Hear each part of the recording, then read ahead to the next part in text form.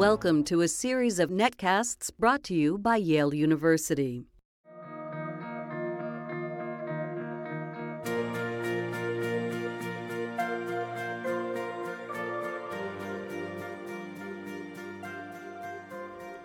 Good afternoon and welcome to At Yale Live. I'm Eric Gershon.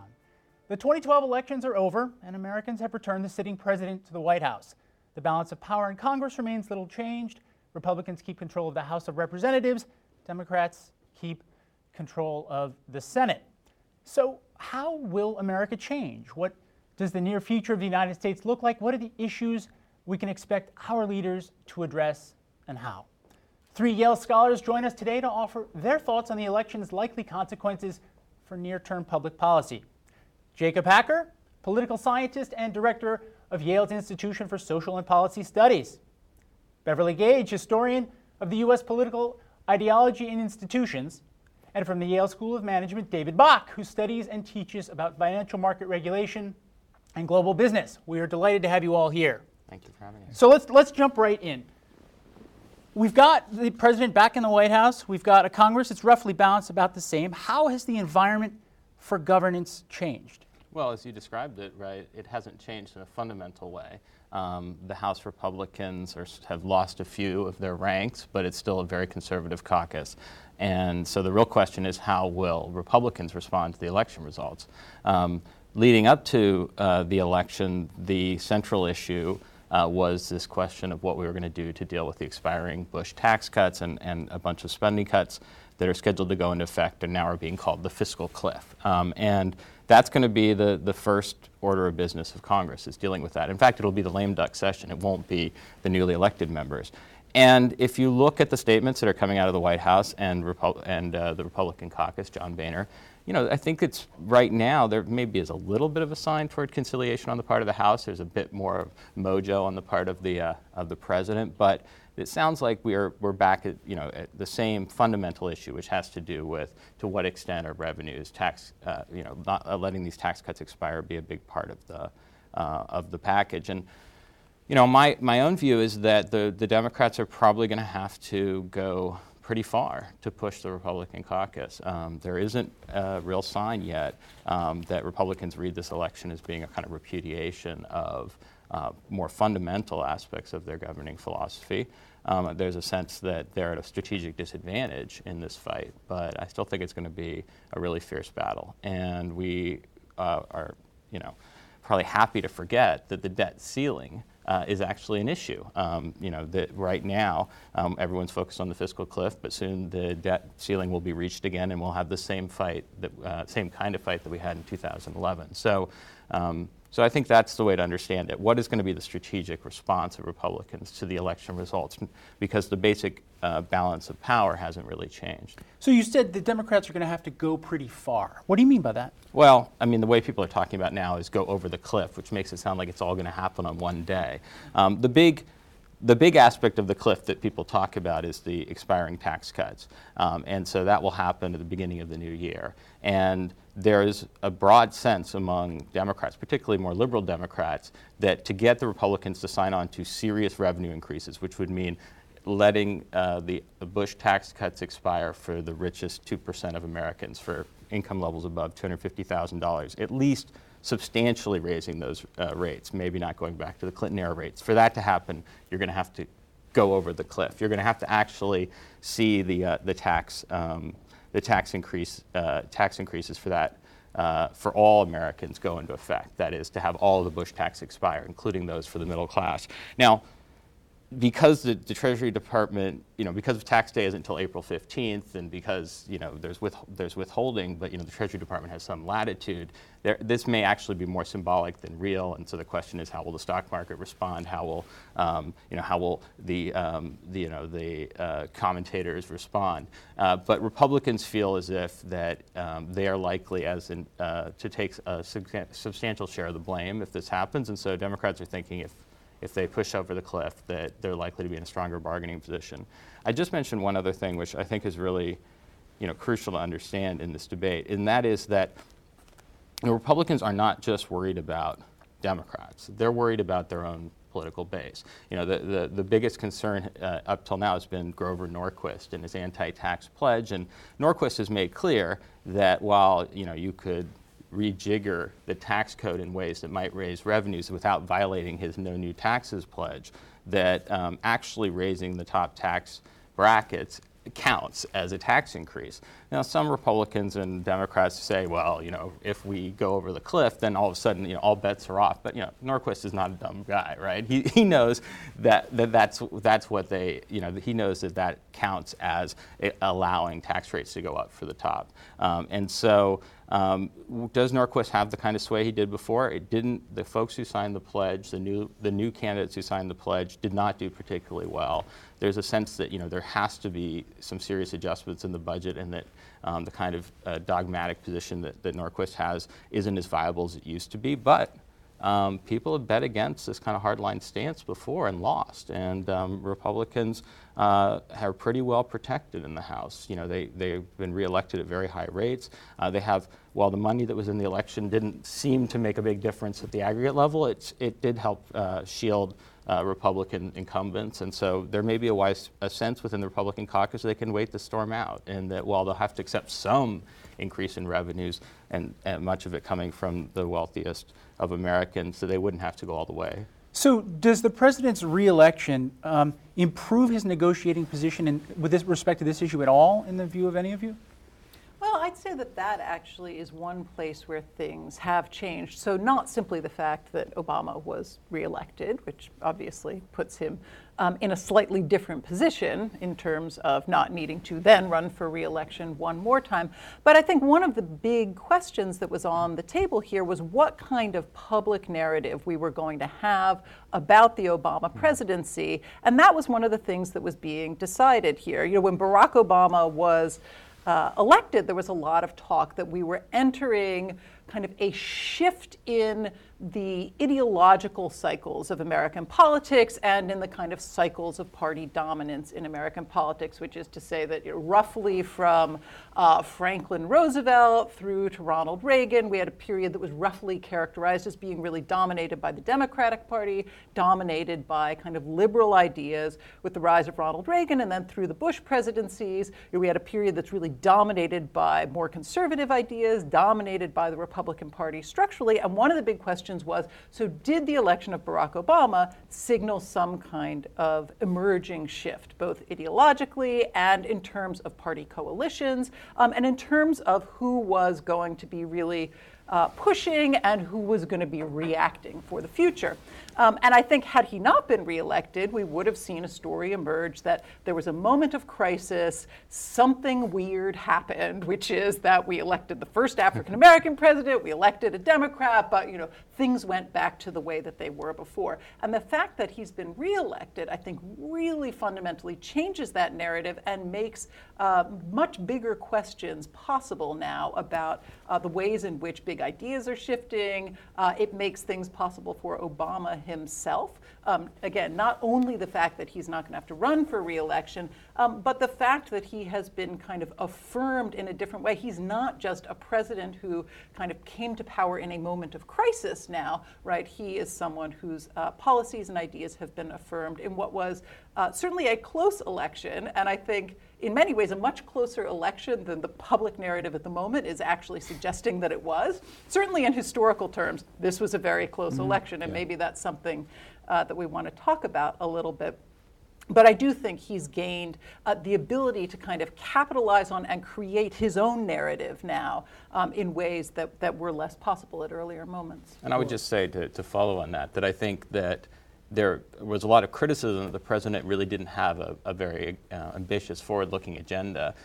But that vice, perhaps, could be a virtue when it comes to this issue, because he did talk a lot about how the one thing he wasn't going to let happen was to let us go forward and extend tax cuts for rich people who, like him, he keeps saying, who don't need it. So in that sense, I think there are very few mandates you can read, and I'm generally skeptical about reading mandates into election results, period, but there's very few mandates you can read into this election, I think.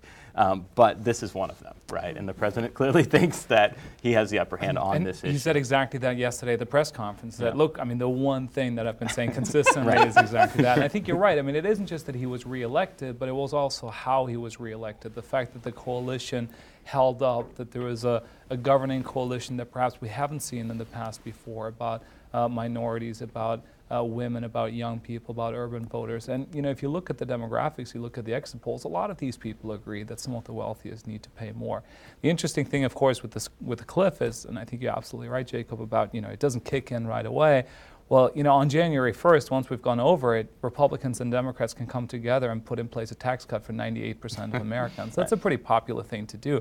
Now, Grover Norquist can say, well, you raised them for 2%. Well, nobody raised anything. That decision was taken more than a year ago. It just now happens, and then we all come together, declare victory for cutting taxes for 98%. Well, that's a very positive view. I mean, but it does remind me that back when the Bush tax cuts were enacted, there were sort of Democratic and liberal wags who were saying that Bush not only passed one of the largest tax cuts in American history, but also one of the largest tax hikes. And we should, because of course these were all set to expire and they've been extended now in two separate periods. And we should remember that the reason that they were not put in place permanently was because of the budget rules, and they were not willing to, if they had been willing to specify ways to pay for them indefinitely, then of course they would be able to stay on the books. So this has been an ongoing issue. For Republicans, it was really playing to their advantage. Every time this came up, they said, look, we're going to have this massive tax increase, and strategically it seemed as if it was really working to their advantage. I think again, with a kind of modest, targeted approach, the administration has put the Republicans in actually a pretty difficult strategic position. They came in saying, we're going to let all of these tax cuts continue except for this small portion, which turns out to be a pretty big chunk of money, but a small share of the population, the $800 billion over 10 years that goes to the top 2%.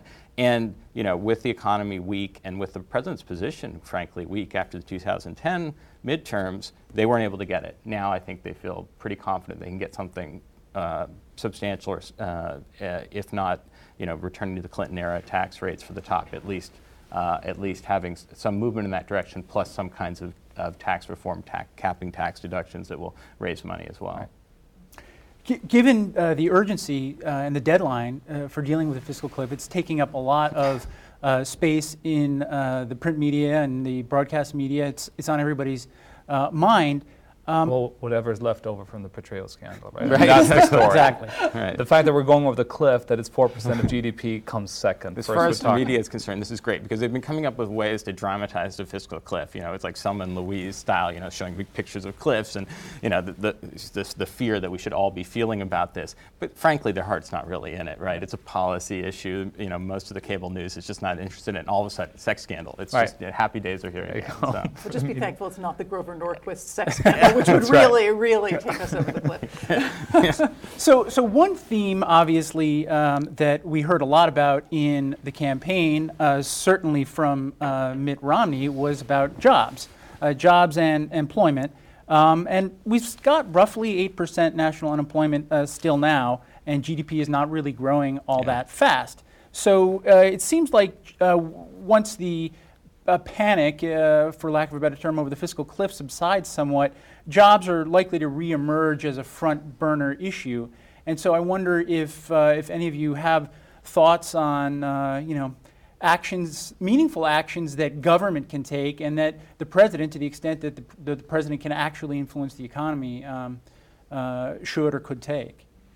Well, I think the good news for Obama is that, in fact, things are, when we stand back in 30 years and look at his presidency, there's a very, very good likelihood that compared to the moment that he came into office, the place that we're going to end up in 2016 is going to be much, much better, and probably better than where we are now. I mean, of course, there are precedents, like, for instance, the 1937 election in which Franklin Roosevelt, was he the last Democrat to be reelected with a majority? I believe people are playing around with all of these kind of historical comparisons at the moment. But he's elected in an overwhelming landslide that we haven't seen the likes of in a long, long time in American politics, and of course immediately hits a new recession. And I don't think that there's a lot of expectation about that, though that is of course one of the concerns as we talk about the fiscal cliff here. But the likelihood is that in terms of his presidency, whatever he does, things are going to look better by the time he's leaving office than they did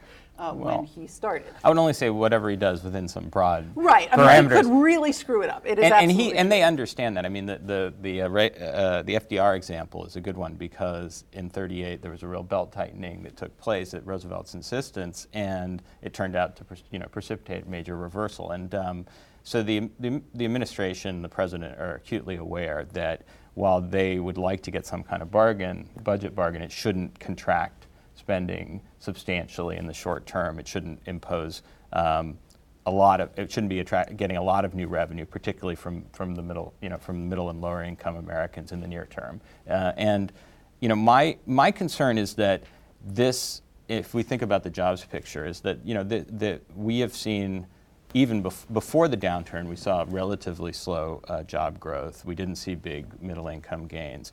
I mean, I completely agree with Bev that things are going to be a lot better in 4 years than they were in 2008, and I really hope and expect that it'll be better than they are now.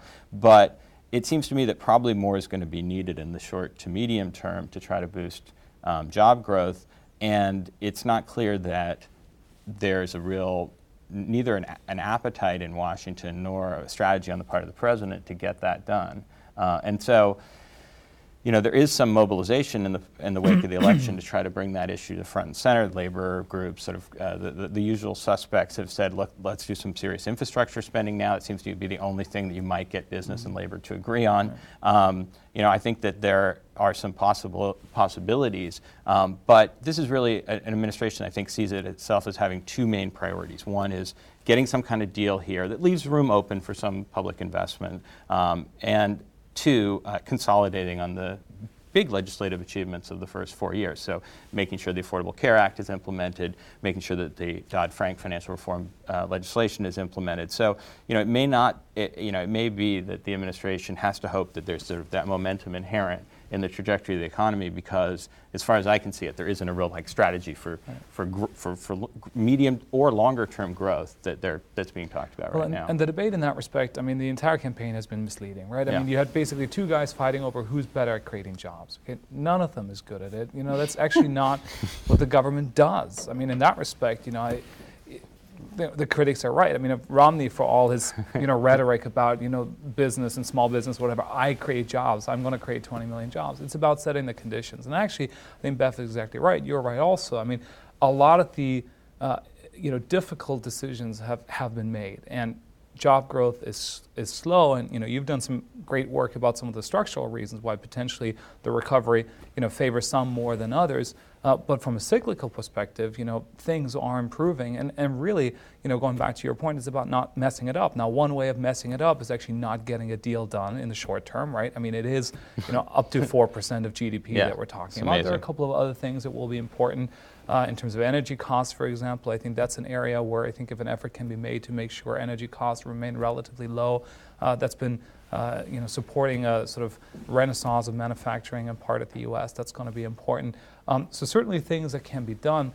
Some people are talking about an additional package. I agree. I think that's relatively unlikely, even though a lot of economists are saying what we need is actually still some stimulus in the short term with a very credible commitment about consolidation in the medium to long term. The problem is, politics don't work that way. It's incredibly difficult to make that kind of a medium to long term commitment credible as far as financial markets are concerned. So you remember at some point in the campaign, there was a lot of attention focused on the fact that no incumbent president had been reelected with unemployment as high as it was at the time. Barack Obama was reelected despite that. So does that suggest to you that the electorate really wasn't persuaded that, despite everything that both candidates were saying, that they were going to be able to make a big difference in the jobs picture?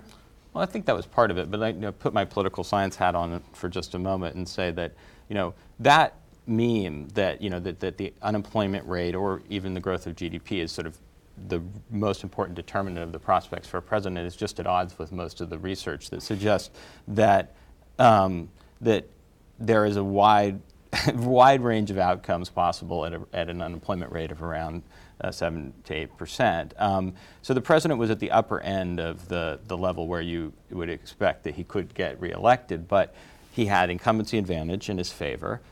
He had the direction of the economy in his favor. There's mixed, but I think pretty good evidence that it's really the period just prior to the election that's crucial. And I think that then finally, so those two things matter a lot. Then finally, I would say that that the campaigns and the sort of choice that's presented to the electorate does matter. And what was really striking to me here was just how, despite all the talk about undecided voters and shifts in the final, months, was just how stable the divide was and how much it came down to the president and his really impressive campaign team getting out people to vote. And probably, and this we'll see how long-lived this is, it did rest on a bit of a structural advantage that the Democrats seem to enjoy right now. We've historically talked about how the Republicans might enjoy a structural advantage in the Electoral College because Democrats kind of waste a lot of votes in urban areas and some of the densely populated Democratic states. But this time around, there are estimates that the Republicans would have had to have a 2 percentage point national vote advantage to win the Electoral College, which is pretty remarkable. So there were scenarios under which the President Obama would lose the popular vote and win the Electoral College with a pretty good margin. And so that suggests that maybe we're seeing, with the consolidation of a very strongly Republican electorate on one side and a Democrat electorate on the other side, and the matching of it up with some of these states that have, that are very solid, very, very solidly Republican, that Republicans actually at the national level, at the Electoral College level, maybe have a little bit of a disadvantage. But my view is, coming back to it, that the economy was good enough that that incumbency advantage and the choice element of the election could become much more important. And with regard to the latter, I would just say, with regard to the choice, that the Republicans, Romney kind of moved back to the center right before the election, but the Republicans basically doubled down on a pretty conservative economic position, and coupled with an electorate that's changing, it just didn't resonate. It just didn't resonate. Obama did not have he pushed back hard against that. He was very hard on, he tried to shoot up the unfavorability ratings of Romney, but he did not have, I would say, some kind of like wham, bam, gee whiz kind of economic message out there. It was just that he was very clearly pushing back against what would be considered the more kind of conservative economic elements of the Republican agenda, and those elements did not do a very good job of getting people who were not already hardcore Republican supporters. And the exit polls reflect that also, right? I mean, I think, for me, one of the main moments of the campaign was Bill Clinton's speech when he said, basically the message of the Republicans are, we messed it up. He hasn't fixed it in 4 years. It's time to put us back in. And I think the Obama team actually then ran with that. I mean, it provided a narrative for what they'd been saying before. And if you look at the exit polls, more people still faulted the Bush administration and their economic policy for the current crisis than the Obama administration. And that's something that I think is lost if you just look at the macroeconomic numbers or the labor market numbers. Right, because there are some elections in which it really doesn't matter who the candidates are, right? It's very clear, doesn't really matter who the candidates are, and it doesn't really matter how well the campaigns are done, right? They're just going to go one way or another. And this absolutely was not one of those campaigns, right? I mean, this was a situation in which, despite structural advantages that are really pretty small if they exist at all, it was definitely an election to be won or to be lost. Mitt Romney was not, in the end, I think, a very good candidate. And one of the questions is, does then the analysis on the Republican side come out and emphasize the fact that Mitt Romney himself was just not a great candidate, right? The way we think about Bob Dole, I mean, Bob Dole wasn't going to win his election anyway, but I think people say, okay, well, he wasn't a great candidate, but there wasn't some sort of fundamental rethinking and sea change in the kinds of ideas that might be driving that. And I think the question is, even if we accept that Mitt Romney was not the world's greatest candidate, do we nonetheless need to rethink more fundamental things, or is that going to be where the analysis ends? And I think we don't really have a clear picture, and there's a real debate going on in the Republican Party around that very question. I will note that Mitt Romney's phone call recently, in which I think it was yesterday, in which he said that the reason that he had lost was that Obama had been handing out government favors to all of the people who voted for him. Gifts, exactly. Was quite astonishing, and my response to that was, "Wow, I can't believe you really were just such a bad candidate. That's just not going to get you very far." I mean, there is some truth in, I think, the insight that in fact often the way that people relate to government and shape their ideas about government is in fact by their tangible relationship with government, right? So in fact, if it turns out that the government helped you when you really needed a loan and you were able to go to college as a result, yes, that does in fact. But because Republicans never help their constituencies, right? That's just the way things work. Politicians using government to provide benefits to people whom they hope will vote for them. I'm scandalous, exactly. This is taking place in Washington, But I actually think that I think there should be some serious soul searching, because it's true that Romney had deficiencies as a candidate, but I didn't see anyone certainly who decided to actually run, who was a stronger general election candidate than him. And if you will remember, just before the election, when either sincerely or strategically Republicans were expressing the belief that they were going to win this election, there were not a lot of questions. And there was actually, I would say that the most remarkable thing to me was that Republicans just prior to the election were willing to support Romney as he moved pretty dramatically toward the center. And I saw it as basically a very a savvy recognition that a losing candidate cannot do anything, and so if Romney has to moderate his positions in some areas, if that's what it takes to win, let's support him in doing that. But suddenly after the election, a lot of hardcore conservatives have suddenly said that Romney is the Michael Dukakis of the Republican Party, and that's just not true. Except for the fact they were both Massachusetts governors. No, he was a candidate with flaws, but his favorability ratings on the eve of the election were actually not as bad as people think. They were up there and relatively close to the president.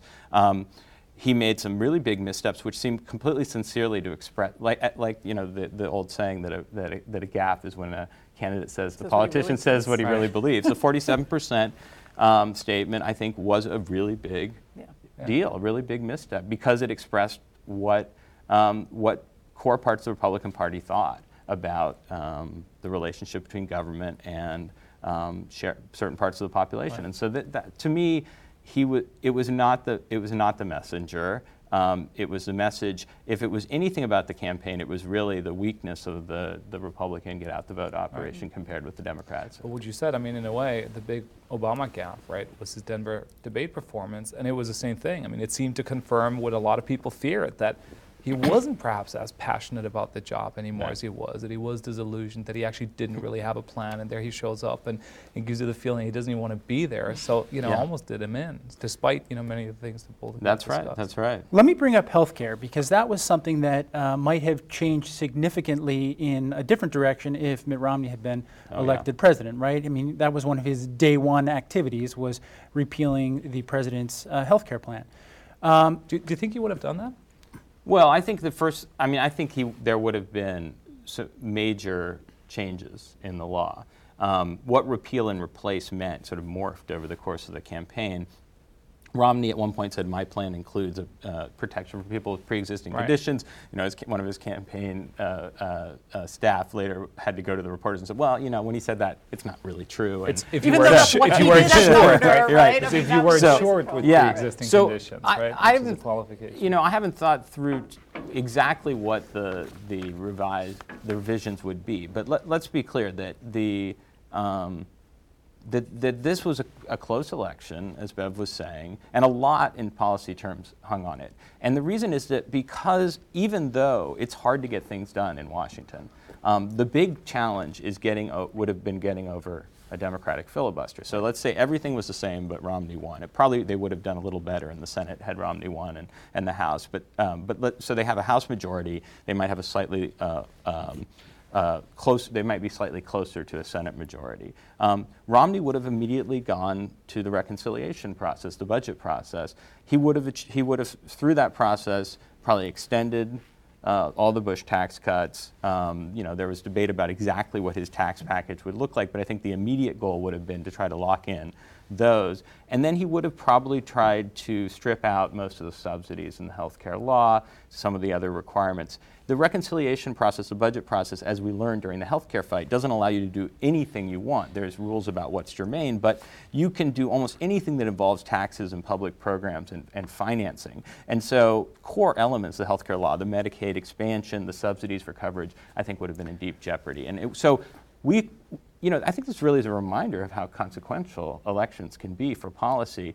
And I want to be clear that I don't think that for most people they understood that these issues hung in the balance. I mean, there's been some warming to the healthcare law among the public, but honestly, what we find is that these fights, which hinge on get out the vote operations, on sort of gauzy things about the candidates as a whole, maybe one or two big issues, determine in a very polarized environment a whole host of issues that depend on control of the levers of government in a political world in which, honestly, it's so hard to get things done that once you get something in place, protecting it is really, you're in an advantaged position. So what is left? What is the heavy lifting left for the Obama administration with respect to the health care bill? Well, it's really getting the states to act. So there are two things. One is that the Supreme Court decision last year said that the Medicaid expansion, which is a big part of how coverage will be expanded under the law, was optional for the states. So the states, the administration was arguing that all of Medicaid funding should be contingent on whether they did this expansion. The expansion is, depending on where states are, is from where they are up to about 140% of the poverty level. And now the states have the option of not going ahead. But the fact is that the initial federal share of that expansion is like 100%, and then it declines a bit over time. So it's basically free money to the states to expand Medicaid. I'd be surprised, states would really have to be, their leadership would have to really be ideologically committed to not expanding Medicaid to give up that opportunity. With regard to the health insurance exchanges, which is the other major way that the law expands coverage, only a handful of states, I think 11 at last count, have indicated they're going to move ahead and create their own exchanges. Some other states have said, we know we're not going to do it. And some have said, we know we're going to do it in partnership with the federal government. We're on the eve of the state's determination of that. If the states do not, if they do not move ahead on their own, or they do not indicate to the federal government they're going to create their own exchanges, the federal government will create these exchanges, these marketplaces, online marketplaces for health insurance within those states. That's going to be the big challenge. And I get the sense, just listening to the rhetoric, that a fair number of state leaders, even though they were hoping and holding out until after the Supreme Court and then after the Romney decision, aren't really sure how to do it or what to do, and that's sort of troubling.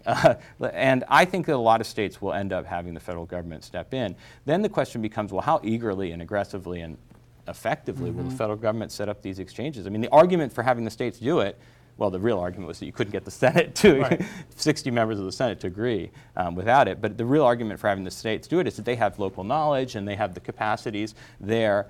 It's not a decision that can't be revisited. But so we're going to see it's going to be a messy scramble, and we're going to see a similar kind of mess around the Dodd-Frank law and its implementation, which is not to say, this is what governance is like. It's not to say that these are disasters or failures. It's to say that law is not self-executing, and the administration is going to spend a lot of time, and its allies are going to spend a lot of time next year fighting over achieving things that it had already quote-unquote won. Yeah. And I would also add that to the degree that we were saying this in the context of Romney's recent comment about people's relationship to government, and when government helps you, you vote for the people who might have helped you. I mean, one of the things that I think politically has been so difficult about this law is that it was passed, it was big, it was controversial, and then no one experienced it, right? Yeah. And so Obama has been saying all along, try it and you'll like it. Right, exactly. And so now that's actually what's going to happen. And a lot of it is going to its political consequences, I think, from here on out.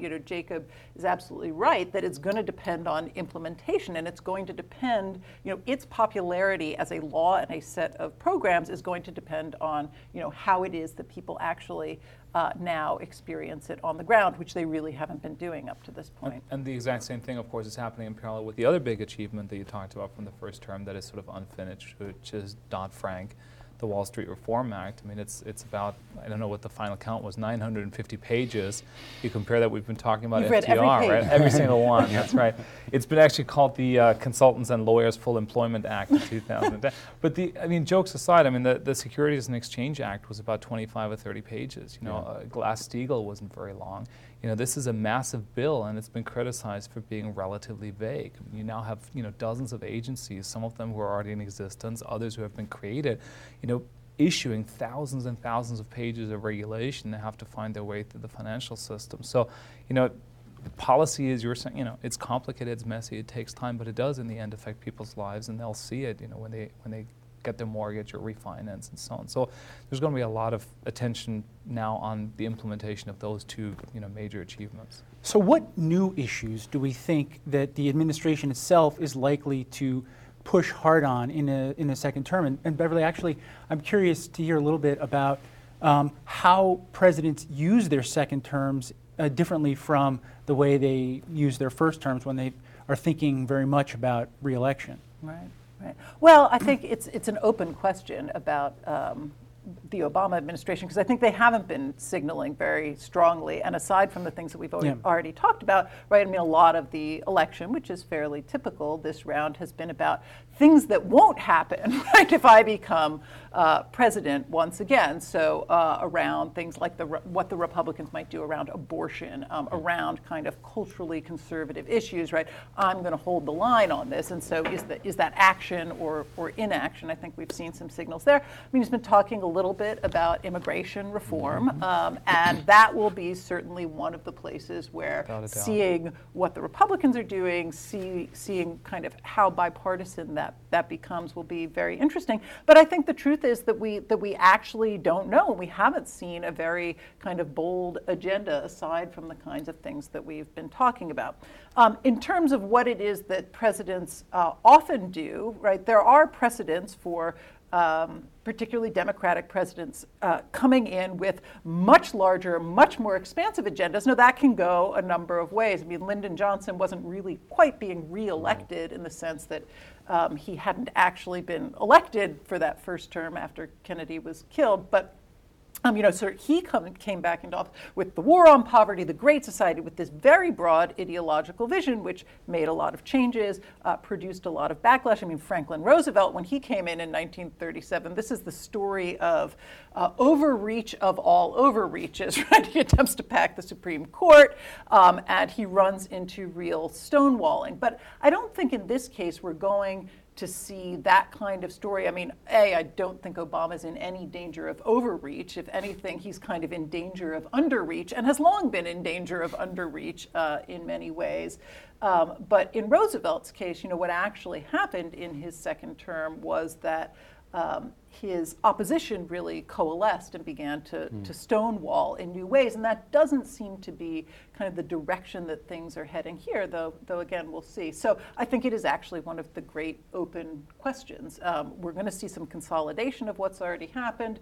We're going to see some not doing things that might happen under a Republican administration. But I mean, I don't think we've seen, now we're moving on to legislative triumph X, Y, and Z. It just hasn't been that clear. I think immigration is the one area where I would expect, pretty bold initiative. And I think it's an area where will be, very difficult, at least for some parts of the Republican Party, not to move after what just happened in terms of the coalition. The other one I'd put out there, and I'm curious what your sense is, very mixed signals about the sort of intersection of energy and sustainability, right?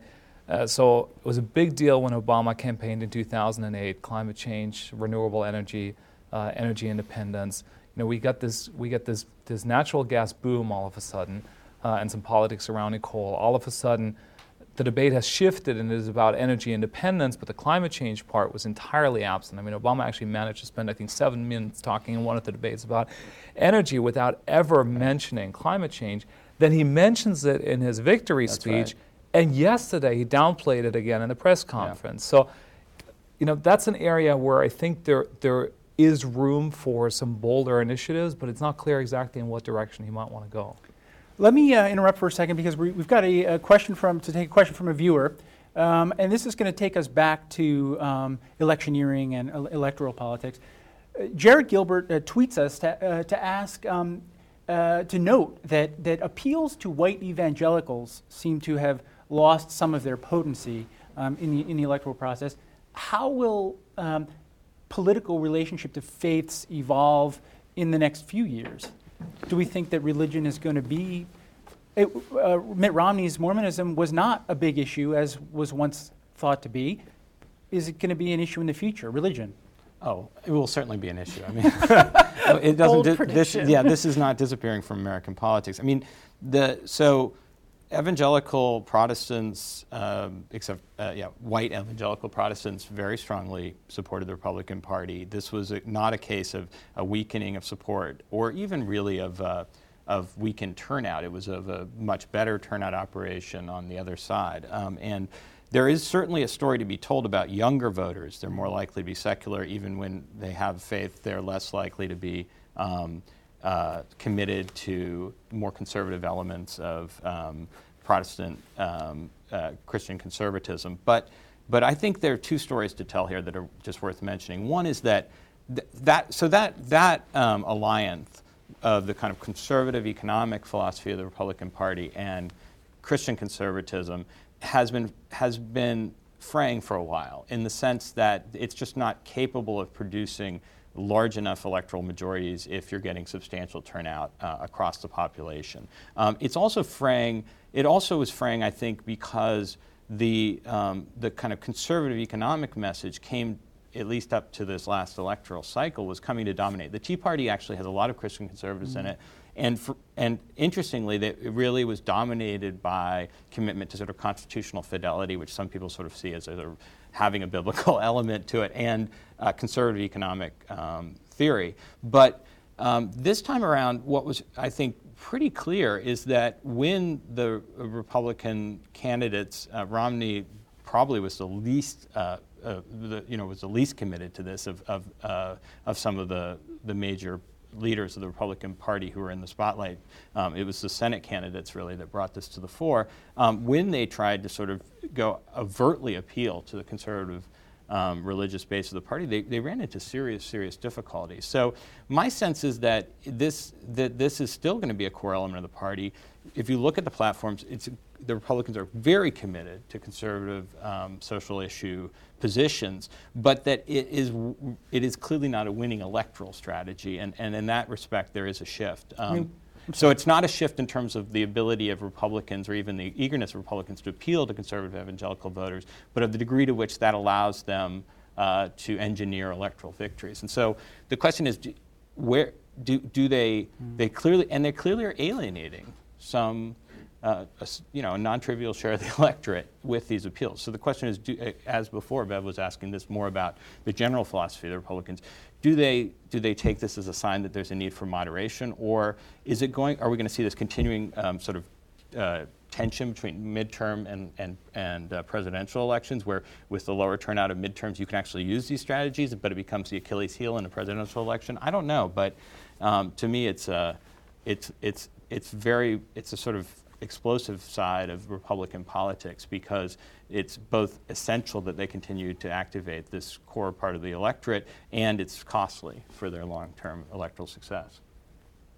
Let's turn to foreign policy. There's a lot going on in the world outside the United States, obviously, much of which the U.S. is involved in. We've still got a lot of troops in Afghanistan. China and the Middle East offer us something new and interesting every day. So I wonder what you think the most immediate and can I toss something in there, because Please. We're again sort of narrowing the front. Yeah. So we're talking about a fiscal cliff. The entire European Union is going over a fiscal cliff right now. It is the biggest economic zone in the world, and it was entirely absent from the debate. The U.S. plays an incredibly important role at the IMF. Even the foreign policy debate has been focusing narrowly on a couple of places. We can start with those places, but let's also, remember the rest of the world that is looking to U.S. leadership on a whole range of issues. Well, keep going. Well, Well, the Greek economy contracted 7% yesterday annually, right? I mean, this is, you're seeing the disintegration of, a project that has been going on over 2 generations, really, with U.S. support. But I think more importantly, it raises some important questions, again, about the sustainability of our model of balancing market economies with, somewhat comprehensive social protections. It raises questions about the role of financial markets in all of this and how they get regulated. The U.S. and the European Union have come up with somewhat different responses to, the 2008, 2009 financial crisis. So, there are major challenges that not just affect the future of the global economy, but also some of the other debates about how we work our way back out of this financial crisis, and they were entirely missing from the campaign. I actually think, you were asking Beth before about how second terms are different from first terms. You think about Reagan, you think about Clinton, it's much more about foreign policy than the first term was. Bush, too, in that respect, was probably a little bit different because of 9/11 primarily. But I would hope that we'll see a lot of room for the president to actually lead in international issues, which include, of course, the Middle East.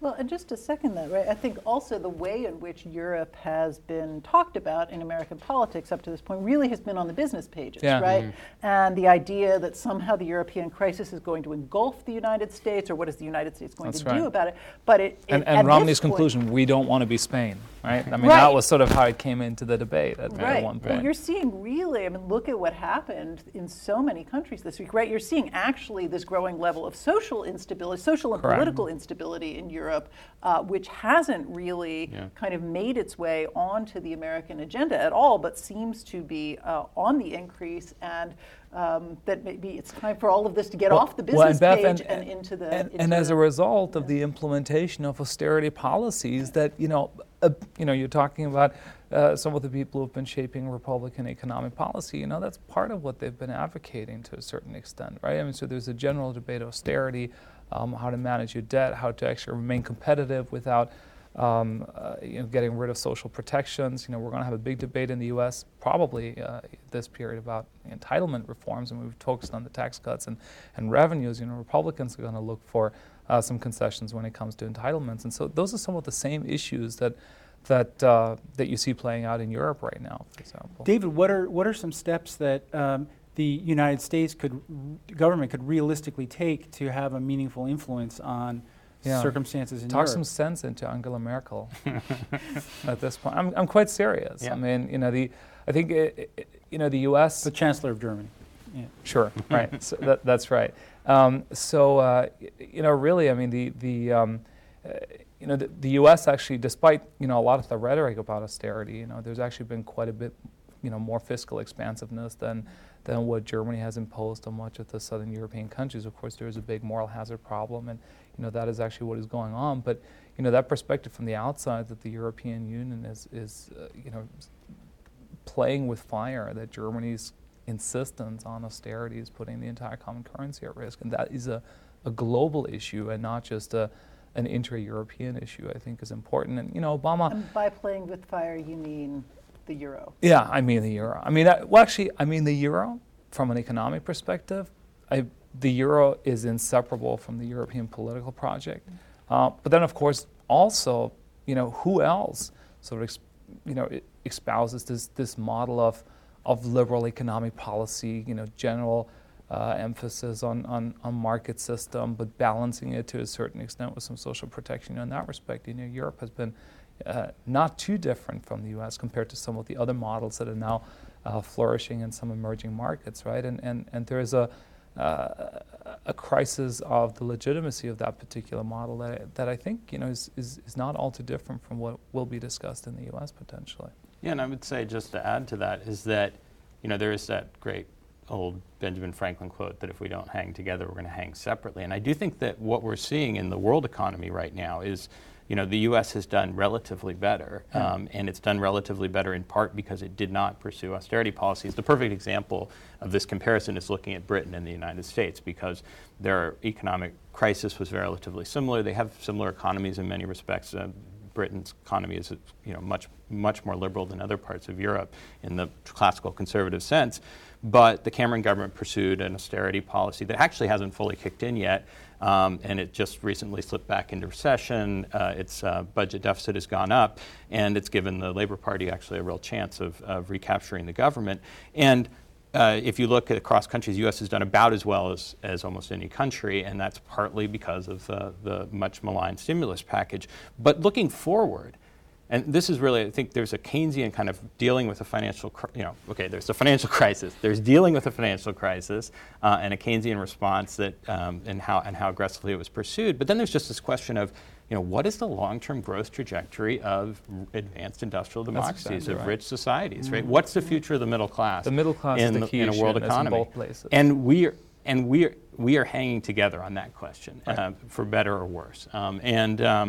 And so if I think this is the sense in which there's far more similarity between the European model and the American model than there is between, say, the U.S. model and the Chinese model. And sort of really thinking through, how do you combine a basic level of economic security, investment in public goods, and innovation with competitiveness, with rising living standards. How do you deal with the rising inequality in the United States, which the U.S. is leading the world in this dimension, the rich world in this dimension, but other countries are following us, and those kind of questions were definitely not at the center of the presidential debate. Although I think inequality really was a kind of beneath the surface, one of the fundamental issues. But they are at the center of the question of what our society is going to look like a generation or two from now.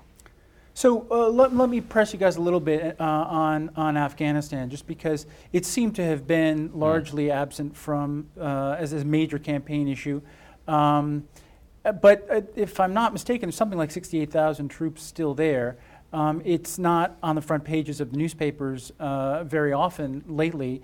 Do you think that the president, do you sense that the president has a real commitment to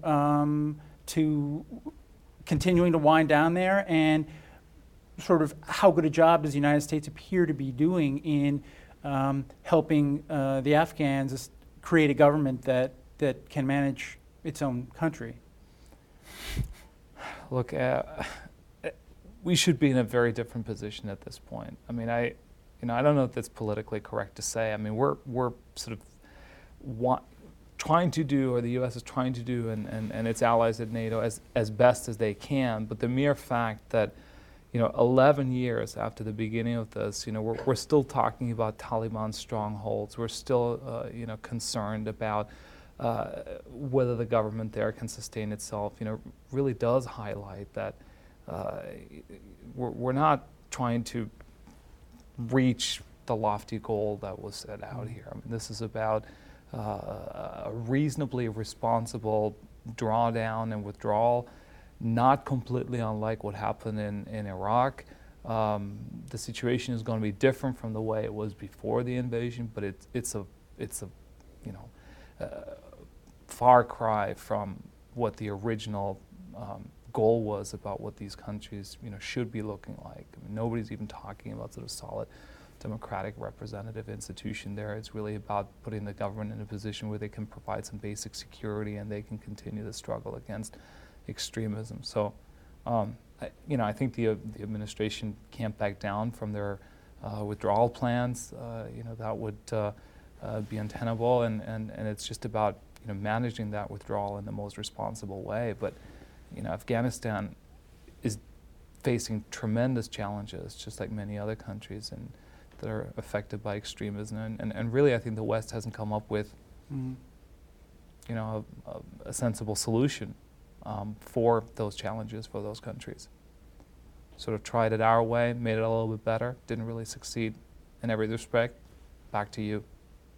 And I was just going to say, and I do think you see a real retreat on the part of the Obama administration. I mean, a real appetite in the country not to be putting troops anywhere, right? I mean, having failed to some degree, right? I mean, having really not accomplished what was supposed to be accomplished, if it was ever accomplishable, which I don't necessarily agree Fair that it point. ever was That's right. possible from the beginning. But nonetheless, you also see, I think, a very disturbing turn, and one that, when it came up in the debates, all you got was sort of agreement between the two parties. And this is one of the reasons that foreign policy didn't play such a big role in the debates, because it really wasn't a point of very significant division between the two candidates, but a turn to much more secretive, intelligence-based strategies, the widespread use of drones, and these sorts of things that are going on really in increasing numbers by our constitutional scholar president. Yeah. And I think ultimately these are going to be one of the great legacies of the Obama administration, but really aren't on the front page yet in ways that they may ultimately be, but in ways that I think deserve more attention. We've got just about 5 minutes left. I want to return to a question about domestic politics. This is about the Electoral College. We talked earlier in the discussion about the fact that this was a close election, certainly in the popular vote. The Electoral College was not close. It was. I don't know if it's fair to call it a blowout or not. You tell me. But it was a decisive victory for the president in the Electoral College. Like it, don't like it. Will it ever change? All right. Well, those are different questions. I'd say Right. hate it. On a scale of 1 to I don't know. But I mean, so here, let's count the things that are wrong with the Electoral College. One is it's malapportioned. I mean, it's not as badly malapportioned as the Senate, but it reflects Senate malapportionment. So you get the number of Electoral College votes as you have a sum of districts and Senate seats. And so that gives these very sparsely populated states a little extra edge, but that's not the biggest aspect of it. I think the other big thing is that I supremely dislike about it is the concentration of all electioneering in the battleground states. The fact that you get this winner-take-all dynamic, which means that your goal is really to try to get, just as the president did, just over the 50% threshold, and everything else is basically wasted. And then I would just say, there is a real issue of legitimacy in those cases, and they do occur when the Electoral College vote and the popular vote go different directions. I was secretly wishing, just sort of in the back of my mind, but I'm not sure, I think it would have been a bad outcome on multiple dimensions, that Republicans have won the popular vote and lost the Electoral College vote, only because perhaps, just perhaps, you might get a little bit more interest in Electoral College reform. I don't see it. So the first question is, do I like it? No. The second is, do I see much of a prospect of changing it? No. If 2000 didn't create enough pressure to do it, then I'm doubtful that there's anything foreseeable that will. I think the best hope is that you move for a variety of ways. You move towards allocation of Electoral College votes by the states proportional to the vote totals within those states. It could only be done. Akhil Amar at the law school has 3 ways it could be done, but I only foresee it being done basically through some kind of multi-state compact, and that's the best we could hope for, and that would be pretty good. I agree. Not a fan. Don't like the Electoral College. But just to add one reason to Jacob's reasons, it's not just that it means presidential candidates say don't come campaign in a state like Connecticut. It actually really has miss this them. really, right. That might be a fine thing.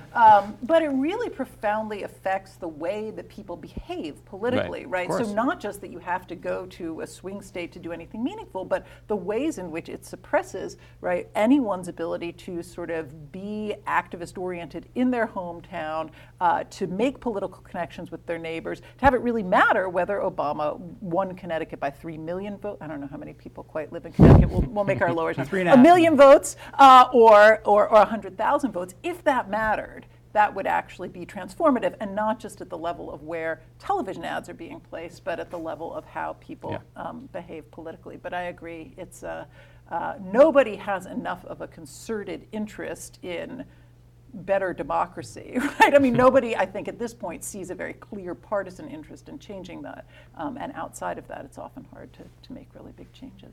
David? No, I completely agree. It does make it fun for political junkies to think about campaigns, and you start talking about all of this. But I don't think it's going to change. People, of course, will say that one of the benefits is that states that wouldn't get a lot of attention, like the Iowas and New Hampshire and so on, get a lot of attention. But yes, from an equity perspective, why should they get more attention in California or New York or Texas, right? So As from a foreign perspective, you look at this and you're like, oh my God, this system makes no sense. But think when it was built. I mean, it was built in the late 18th century.